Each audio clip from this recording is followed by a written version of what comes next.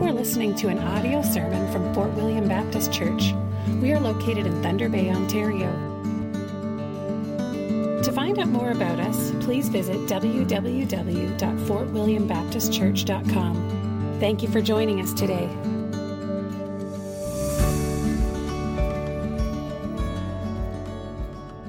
Let us draw near with a true heart in full assurance of faith, with our hearts sprinkled clean from an evil conscience and our bodies washed with pure water. So let's draw near to our God this morning. Almighty God, from beginning to end, your word declares the truth. You are the only God. And you have spoken to us, saying, I am the first and the last. Besides me, there is no God. Who is like me? Let him proclaim it. Let him declare it and set it before me. And as we consider these words from Isaiah, Father, we say to you that no answer can be given. You are the only God. You are the creator of the heavens and the earth. You are the sovereign king who brings all things to pass by your word. You alone are God, and that is our confession. But as we stare at this clear and plain truth that you are the only God, your word judges us. For we, like all people, have turned away from what was clear and plain. We stopped worshiping you and instead worshiped the things you created. We worshiped rocks and trees and animals and men. And the clearer the truth was, the greater our shame. And so as your people, we come to you with humility this morning. And we say with David, I know my transgressions and my sin is ever before me. I was brought forth in iniquity, and in sin did my mother conceive me. And so, Father, we do realize we have much reason for humility. We turned away from the clear and plain truth that you are the only God. And while we have much reason for humility as we gaze upon our sin, our folly, we have much reason for joy, for you are the only God, and you have proclaimed the great news in our ears. You have said, I am the Lord your God, the Holy One, your Savior.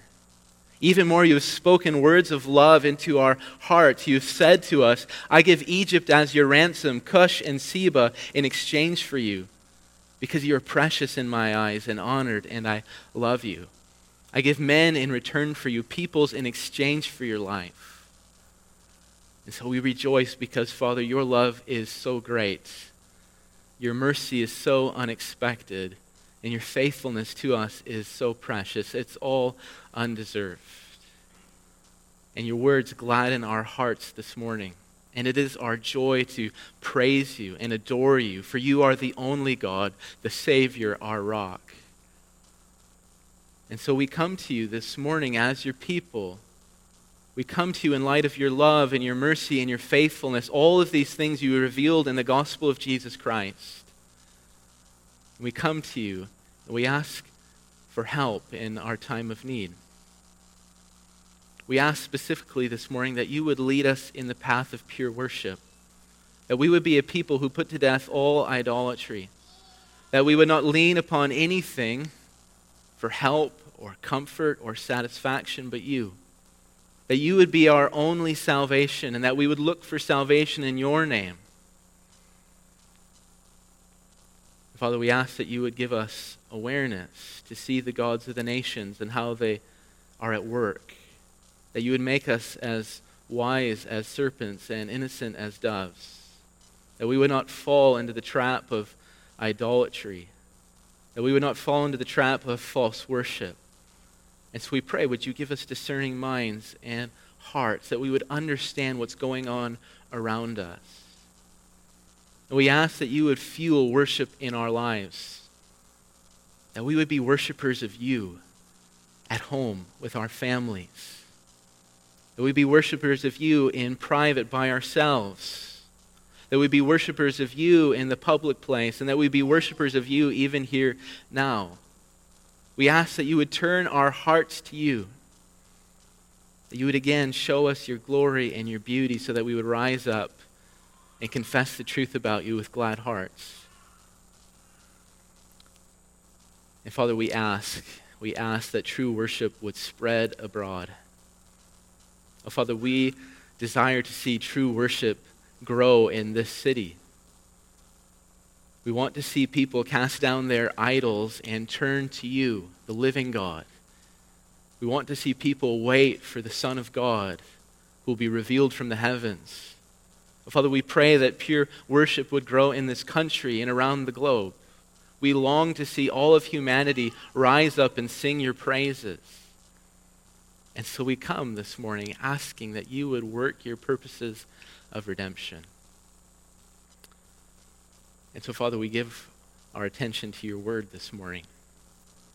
We have come this morning to hear you speak and to do business with our hearts. And so, Father, as we listen to your word this morning, we ask that you would do spiritual surgery, that you would awaken to us, that you would awaken us to see the truth, that you would show us our duty as the redeemed of God. So would you speak to us now, we pray in your Son's name. Amen. So friends, brothers and sisters, we're starting a new series on the 10 Commandments. So if you have your Bibles, you can take them and open up to the book of Exodus. We're going to be in chapter 20.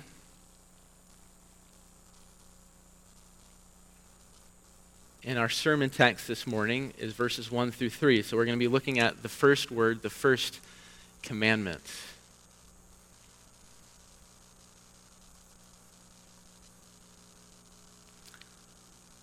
Exodus chapter 20, verses 1 through 3.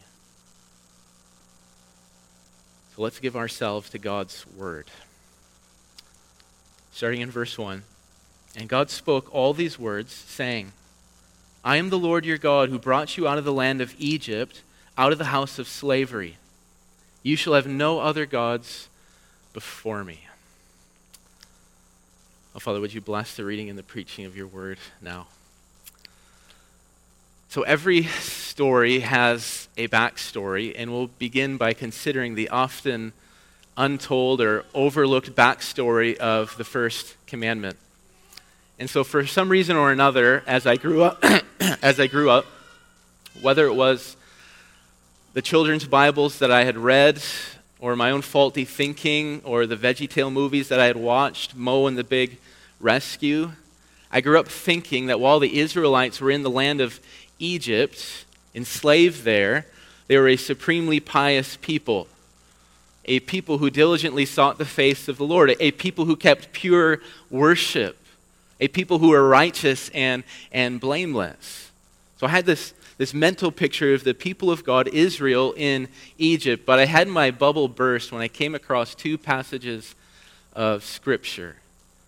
And the first passage that changed my mind comes from the book of Joshua, chapter 24, verse 14.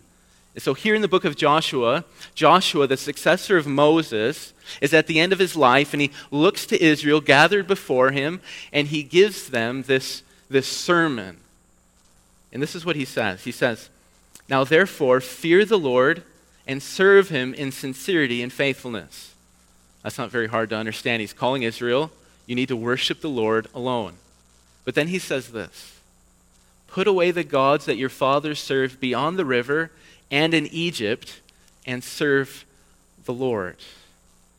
What is Joshua saying? Well, he's making clear here as he speaks to Israel that these people have had a long history with idol worship. And what we can make sense of Joshua's exhortation is that while the descendants of Abraham were in Egypt and they multiplied there for 400 years, they were contaminated by Egyptian worship and idolatry. They weren't a pure people. And the second passage that changed my thinking was Ezekiel chapter 20, verses 5 through 8. And so in this passage, the eccentric prophet does a bit of spirit-inspired revisionist history. And so you won't find this particular retelling of Israel's history anywhere else in the Old Testament. And so we're used to the scriptures telling us that Israel rebelled in the wilderness, grumbling about a lack of water or a lack of food or something that just didn't sit right with him. But what Ezekiel tells us is that Israel rebelled when they were in the land of Egypt. That's surprising. Listen to what Ezekiel says. He says, thus says the Lord God, on the day when I chose Israel, I swore to the offspring of the house of Jacob, making myself known to them in the land of Egypt. Key phrase. I swore to them, saying, I am the Lord your God. And on that day I swore to them that I would bring them out of the land of Egypt into a land that I had searched out, a land flowing with milk and honey, the most glorious of all lands. And I said to them, cast away the detestable things your eyes feast on, every one of you, and do not defile yourselves with the idols of Egypt. I am the Lord your God. Then Ezekiel says this, but they rebelled against me and were not willing to listen to me. None of them cast away the detestable things their eyes feasted on, nor did they forsake the idols of Egypt. And so with colorful language, Ezekiel the prophet comes to us and he reveals the heart condition of Israel. Israel wasn't flirting with idolatry, just picking a few appetizers off the menu and nibbling away at them. No, Ezekiel tells us that Israel feasted upon the idols in Egypt. And so we get this mental image of Israel in the banquet hall of worship, sitting down at the table of the false gods and gorging themselves to the brim, filling their stomachs up, leaving no room for any dessert. And so as we consider what Joshua says in chapter 24 and what Ezekiel says in chapter 20 of his book, we see that the people God redeemed from Egypt and who gathered around Sinai to receive the 10 Commandments had a problem with idolatry. And so that's the backstory of the first commandment. And so we need to ask a very simple question. Why does any of this matter? Why is it important that we know that Israel had a heart for idols when we come to this text? Well, there are two answers to this question. We must consider both of them. So the first answer is this. This backstory of idolatry, Israel's history with idols, explains why the Lord is so apt to remind Israel of what he accomplished in the Exodus. So we read this already. This is our sermon text. Chapter 20, verse 2. The Lord says, I am the Lord your God who brought you out of the land of Egypt, out of the house of slavery. This is what the Lord says right before he states the first commandment. And in fact, as we think about this backstory of idolatry, the backstory helps us make sense of the whole Exodus story. And we need to think about this. What happens in the Exodus story? Well, the Lord, the God who made the heavens and the earth, the God of Genesis chapter 1 and 2, could have wiped out Pharaoh and all of Egypt with just his words. The Lord could have just said, Israel, be free, and Israel would have been free. But you read the Exodus story, and instead the Lord orchestrates this long, drawn-out process of redemption. And in this process of redemption, we encounter 10 plagues. And they're kind of messy. Water turned into blood. Frogs, gnats, flies, hail, among other great signs. And in this process, we listen to this back and forth dialogue, conversation between Moses and Pharaoh. Let the people go. No. Let the people go. No. And even more, the Lord in his wisdom leads Israel to a place where they're trapped. You remember the story. The Red Sea on one side of them and Pharaoh and his host, his chariots, on the other. No way to escape. No wiggle room.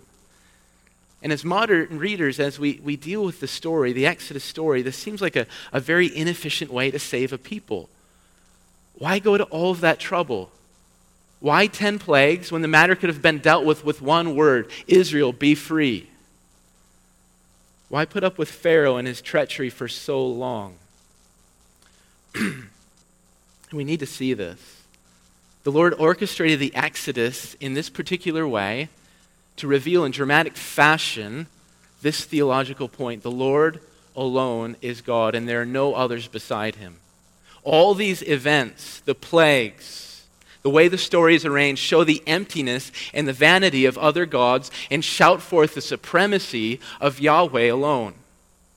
Or we can say it like this.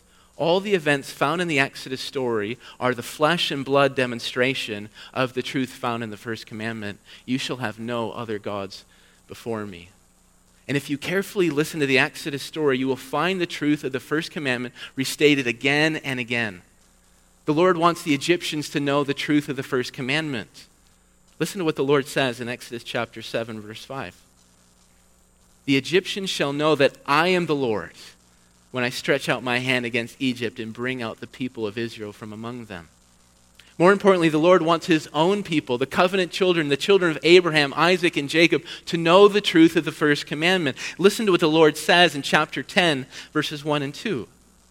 The Lord says, "Go into Pharaoh, for I have hardened his heart and the heart of his servants, that I may show these signs of mine among them, and that you may tell in the hearing of your son and your grandson how I have dealt harshly with the Egyptians, and what signs I have done among them." Why? What's the payoff of all of this? That you may know that I am the Lord. That you may know that I am the Lord.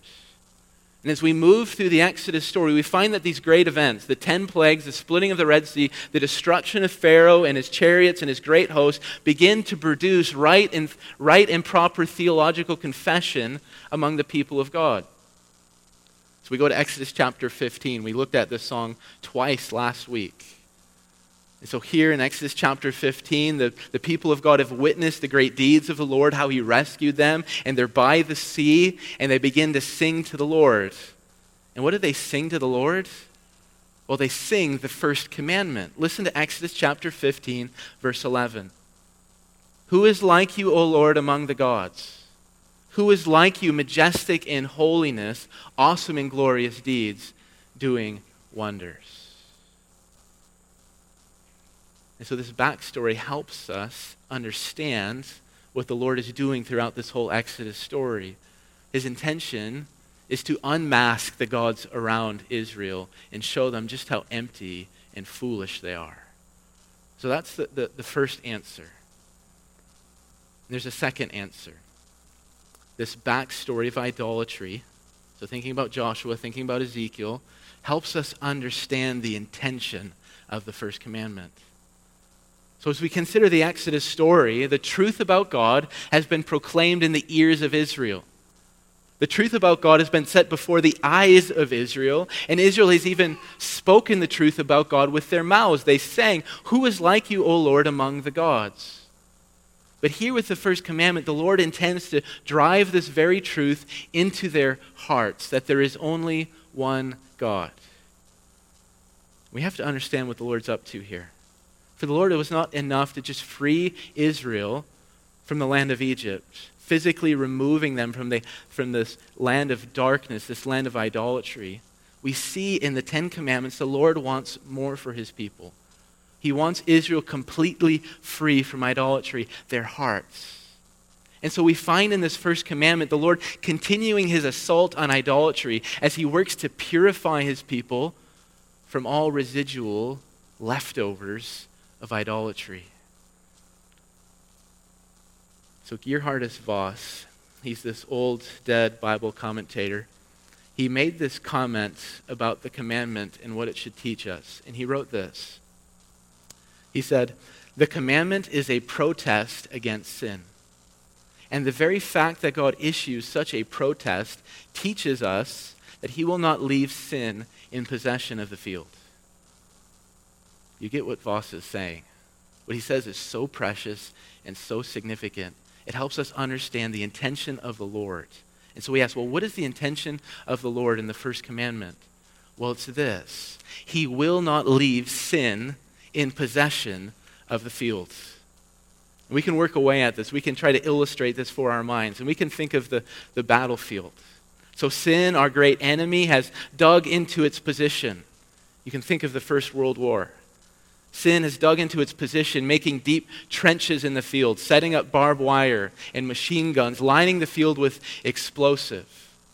And here we are.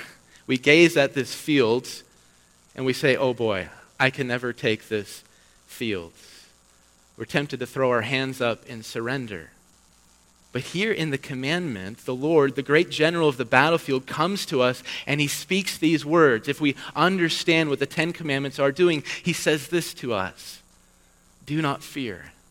I will utterly push back the enemy. You can be assured of this, that at the end of the battle, the enemy will not have 1 square inch of dirt to stand upon.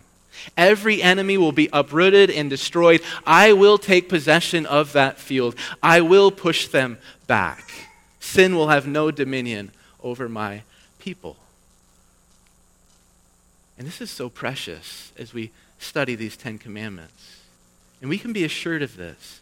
Just as the Lord utterly destroyed Pharaoh and his host, he will utterly destroy sin and set his people's hearts free from it. And we can take this to the bank. The Lord will not leave sin in possession of the field. And we have to remember this as we fight our own sin. The Lord is the great general of the battlefield. And as we study these 10 commandments, we learn his intention. He's going to push it out. And so with the backstory, we get a clear understanding of what God's trying to get done with his people. He wants to free them from false worship. He wants to push back sin. And so we have the backstory of the first commandment. And with the backstory, we learn the Lord's intentions, and we've been going behind the first commandment, but now we need to look at the first commandment for itself. So you shall have no other gods before me. What does this commandment mean? Well, the commandment proclaims the truth about God. What's the truth about God? He is the only God. And the commandment also proclaims the duty required of God's people. You shall only worship the Lord. Exclusive worship of Yahweh. So we can turn our attention to the practical, and this might be the most helpful way to proceed. So we've heard these words from the mouth of God. You shall have no other gods before me. And we have to ask, well, what did that mean for God's people? We can think about this in concrete terms. What did God expect from Bob and Sally and family from the tribe of Dan? What would it have looked like for Bob and Sally and family from the tribe of Dan to worship God exclusively? So we need to think about this. And as we think about it, there's no single answer we can give. For the first commandment is comprehensive. This means that in order to obey the first commandment, one has to subject and surrender every single part of their life to it. The first commandment is not simply the matter of passing a theological exam. I can speak the truth about God. It's a matter of subjecting one's entire existence to the true God. And so if you take the time and you pace through your Old Testament, you'll quickly find just how comprehensive the first commandment was for Israel. It dealt with every part of their existence. And it's fruitful for us to consider how comprehensive the first commandment was. And so we can think about the body. So as we think about Bob, Sally, and family, we can think about their bodies and how the commandment applied. It applied to their mouths. The first commandment, regulated how they would talk. Listen to Exodus chapter 23, verse 13. Pay attention to all I have said to you, and make no mention of the names of other gods, nor let it be heard on your lips. So we listen to this text and we learn that there's not even to be a whisper of the other gods in the congregation of Israel. You don't talk about them. Also, we can say positively that Israel to use their mouths to instruct people in the pure worship of God. So you don't talk about the other gods, rather you talk about Yahweh and his righteous rules. Listen to Deuteronomy chapter 6, verse 7. You shall teach them diligently to your children, and you shall talk of them when you sit in your house, and when you walk by the way, and when you lie down, and when you rise. We can also think about our ears. So not only was Israel not to speak about the other gods, but they were not to listen to anyone who was speaking about them. And so you would not give your ears to the false gods. Listen to Deuteronomy chapter 13, verses 6 through 8.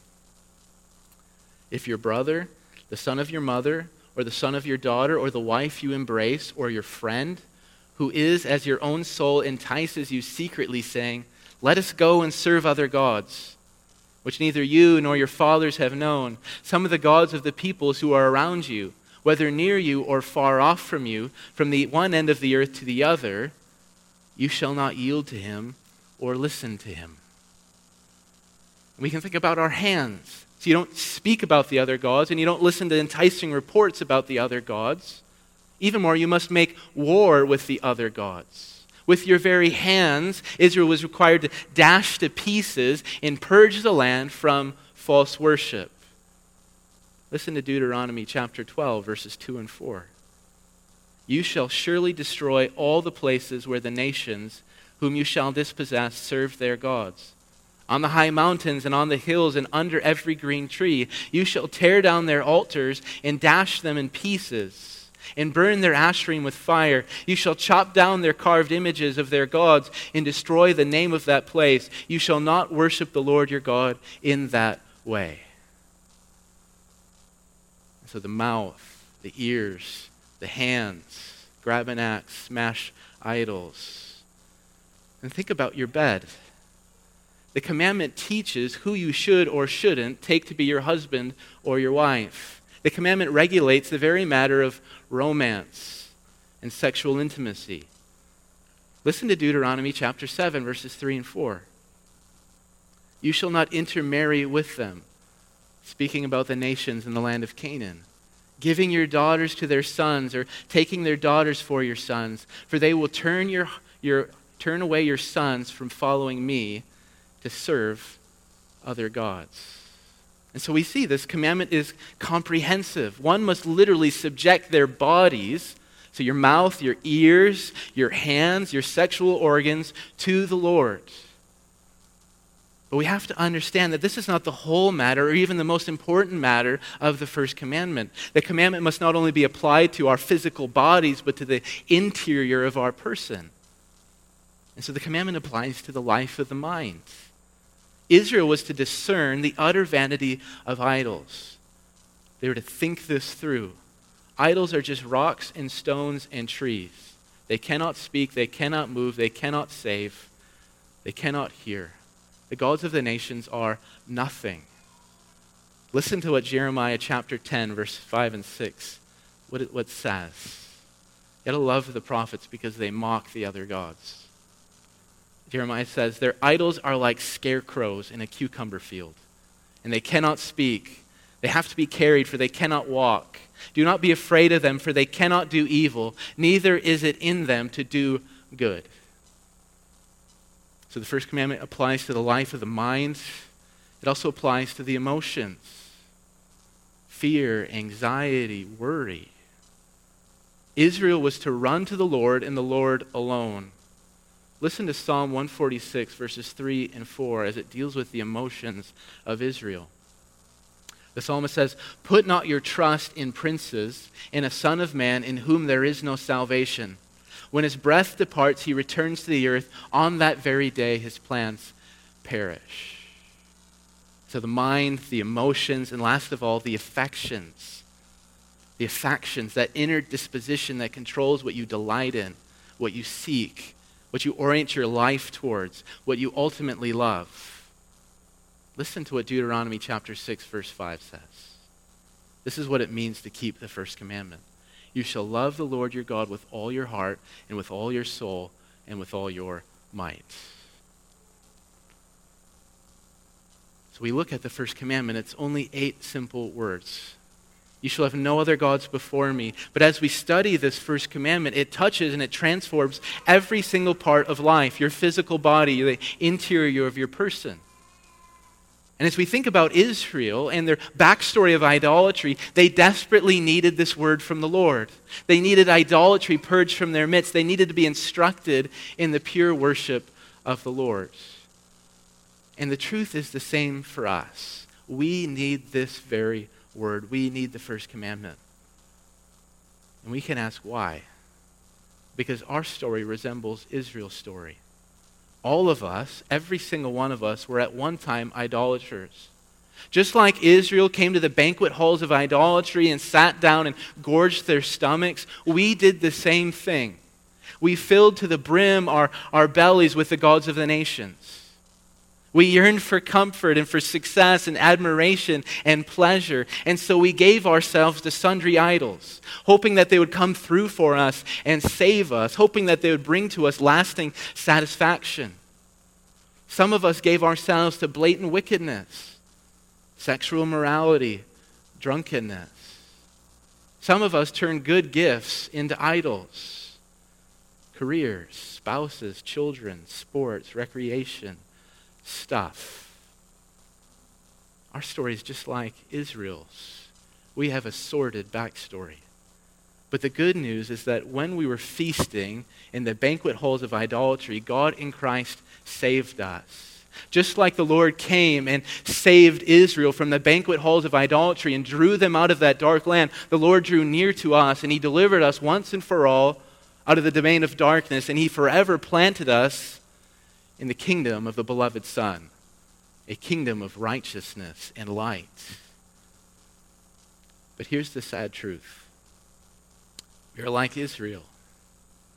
Israel was redeemed, but the gods of the nations still stuck to them. And if we're honest with ourselves, we find the gods of the nations still sticking to us. We find ourselves looking for comfort or success or admiration or pleasure, and we catch ourselves bending down to the futile idols, thinking that they're going to save us or that they're going to come through for us. We, just like Israel, gathered at Sinai, listening to these words, we, just like them, need our hearts purged and cleansed and instructed. And so the question for us this morning is, how do we put to use the first commandment in our life? How do we put to use the first commandment in our life? There are 4 simple directions for us this morning to follow, to obey the first commandment. The first direction is this: you must give yourself to reflection. So give yourself to reflection. This means look at your mouth, your ears, your hands, your bed, your mind, your emotions, your affections. Consider all of these things. In particular, give attention to patterns in your life and question them. This is going to help us understand if we're committing false worship. So we can ask ourselves questions as we look at our hands and as we notice patterns, or we look at our ears and look at patterns. We can ask ourselves, well, why do I pick up my smartphone 40 times a day? There's that thing on iPhones that tells you what you do with your phone. It's kind of scary. Why do I lay in bed sleepless at night, replaying that conversation over and over and over again? And this happens several times in a week. Why do I come home at night and I plop myself down on the couch in front of the TV for 3 to 4 hours at a time? Why do I drink so much wine? Why am I always at work and never at home with the children? And the questions are endless, but we have to be clear what we're aiming at as we ask these questions and as we consider our hands and our ears and our hearts. Work, smartphones, wine, TV, they're not bad in and of themselves. The point is that these questions allow us to probe the status and the inclinations of our heart. They reveal in very tangible ways where we're looking for comfort or help or salvation. They allow us to see whether we're turning to God or we're turning to someone else or something else. They help us probe our hearts and see if we're keeping the first commandment. And so the first direction is that we have to reflect on our lives. And the second directive builds off of this. We have to confess. And so when we notice false worship in our lives, we need to go to God and we need to tell him how we broke the first commandment. It's helpful if we can be as specific as possible, confessing our sin to the Lord. And so here's a couple examples. Father, I sinned. I broke the first commandment by incessantly checking my bank account. I trust money more than I trust you. Or, Father, I sinned against you. I broke the first commandment. I see clearly from my many sleepless nights that I seek approval from man and not from you. And so we reflect, and when we see sin in our lives, we confess the sin to the Lord. And there's a third directive. After we confess our sin, we ask for help. And this doesn't need to be anything magnificent or lengthy. You can simply go to the Father and pray something like this: Father, my heart yearns for the approval of my coworkers. Show me the vanity of people-pleasing. Remind me of what you have spoken in the gospel. And Father, I'm laying sleepless here tonight. Give me sleep. Give sleep to your beloved. Or Father, my heart trusts in riches. I cling to them. Would you please reveal to me the uncertainty of riches, how quickly they mold and rot and decay? Place before me again and again the certainty and the preciousness of your promises. Help me now to trust in the word of the gospel. And so we need to reflect We need to confess. We need to ask for help. And last of all, we need to find in Jesus what our hearts long for. And the truth is this: Jesus is far better than any of the gods of the nations. And so we can work away at this morning. Do you look for safety today? Do you look for safety? Does your heart crave for it in this time? Well, know the truth of the gospel. Jesus Christ is the good shepherd. And know him. His watchful eye is always upon the sheep. He owns your life. He's bought it with his precious blood. Or we can ask, do you look for comfort today? Do you look for comfort? Know that Christ Jesus has the best and most sure promises. He speaks a better word than anything else. He says, "Lo, I will be with you always unto the end of the age." Or are you weary and tired? Are you looking for a rest? Is that what your heart craves for? Know that all the rest you need in this present life is found in the person of Jesus Christ. Listen to what the Lord Jesus says. He says, "Come to me, all who labor and are heavy laden, and I will give you rest. Take my yoke upon you and learn from me. For I am gentle and lowly in heart, and you will find rest for your souls. For my yoke is easy and my burden is light." Or do you look for happiness? Your heart craves supreme happiness. You're looking for joy and pleasure. Well, you need to know the truth of the gospel. All pleasures are to be found in Christ Jesus himself. Are you looking for beauty or goodness or truth? They're found in Christ. Know this: glory shines from Jesus' face. And all who look upon the Son with faith feast upon that glory, that beauty, and enjoy him. We have to understand the importance of this fourth step. It's the most important step. You can analyze your sin. You can confess your sin. You can ask help all day, every day. But if you never apply yourself to this fourth step, you will never gain victory over your sin. If you never apply yourself to this fourth step, you will never actually keep the first commandment. The only way to keep the first commandment is by careful and constant application to the Lord Jesus Christ himself. How do you keep the first commandment? Well, you go to the Lord Jesus and you find everything in him. And so, brothers and sisters, we, just like Israel, need this word. We need idolatry. We need false worship purged from our lives. And the Lord reveals his gracious intention. He's going to take the field, and so he says to us, calling us to action with him, "You shall have no other gods before me." Let's pray together. Oh, Father, we thank you for your gracious intentions to drive sin from our hearts. And so we ask that you would make us a people faithful to reflect and give careful consideration to our lives.